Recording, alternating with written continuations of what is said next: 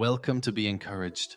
For God so loved the world that he gave his only begotten Son, that whoever believes in him shall not perish, but have eternal life.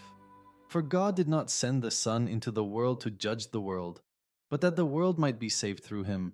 John 3:16, 17. We have heard it said that we have eternal life in God's Son. So then, what stops us from trusting that simple message? Pride. Pride works in so many creative ways. Many, thinking they are being humble, can conclude that they are not yet worthy of God's life. That is, in fact, pride. Others are so proud of not having to think about this issue they don't. Some exercise anger toward God for not saving them by their methods. The list goes on. Humanity stumbles over pride. Father, I am humbled and convinced. You don't need my pride. Okay then, here it is. I am humbled that you love me. Thank you for visiting Be Encouraged.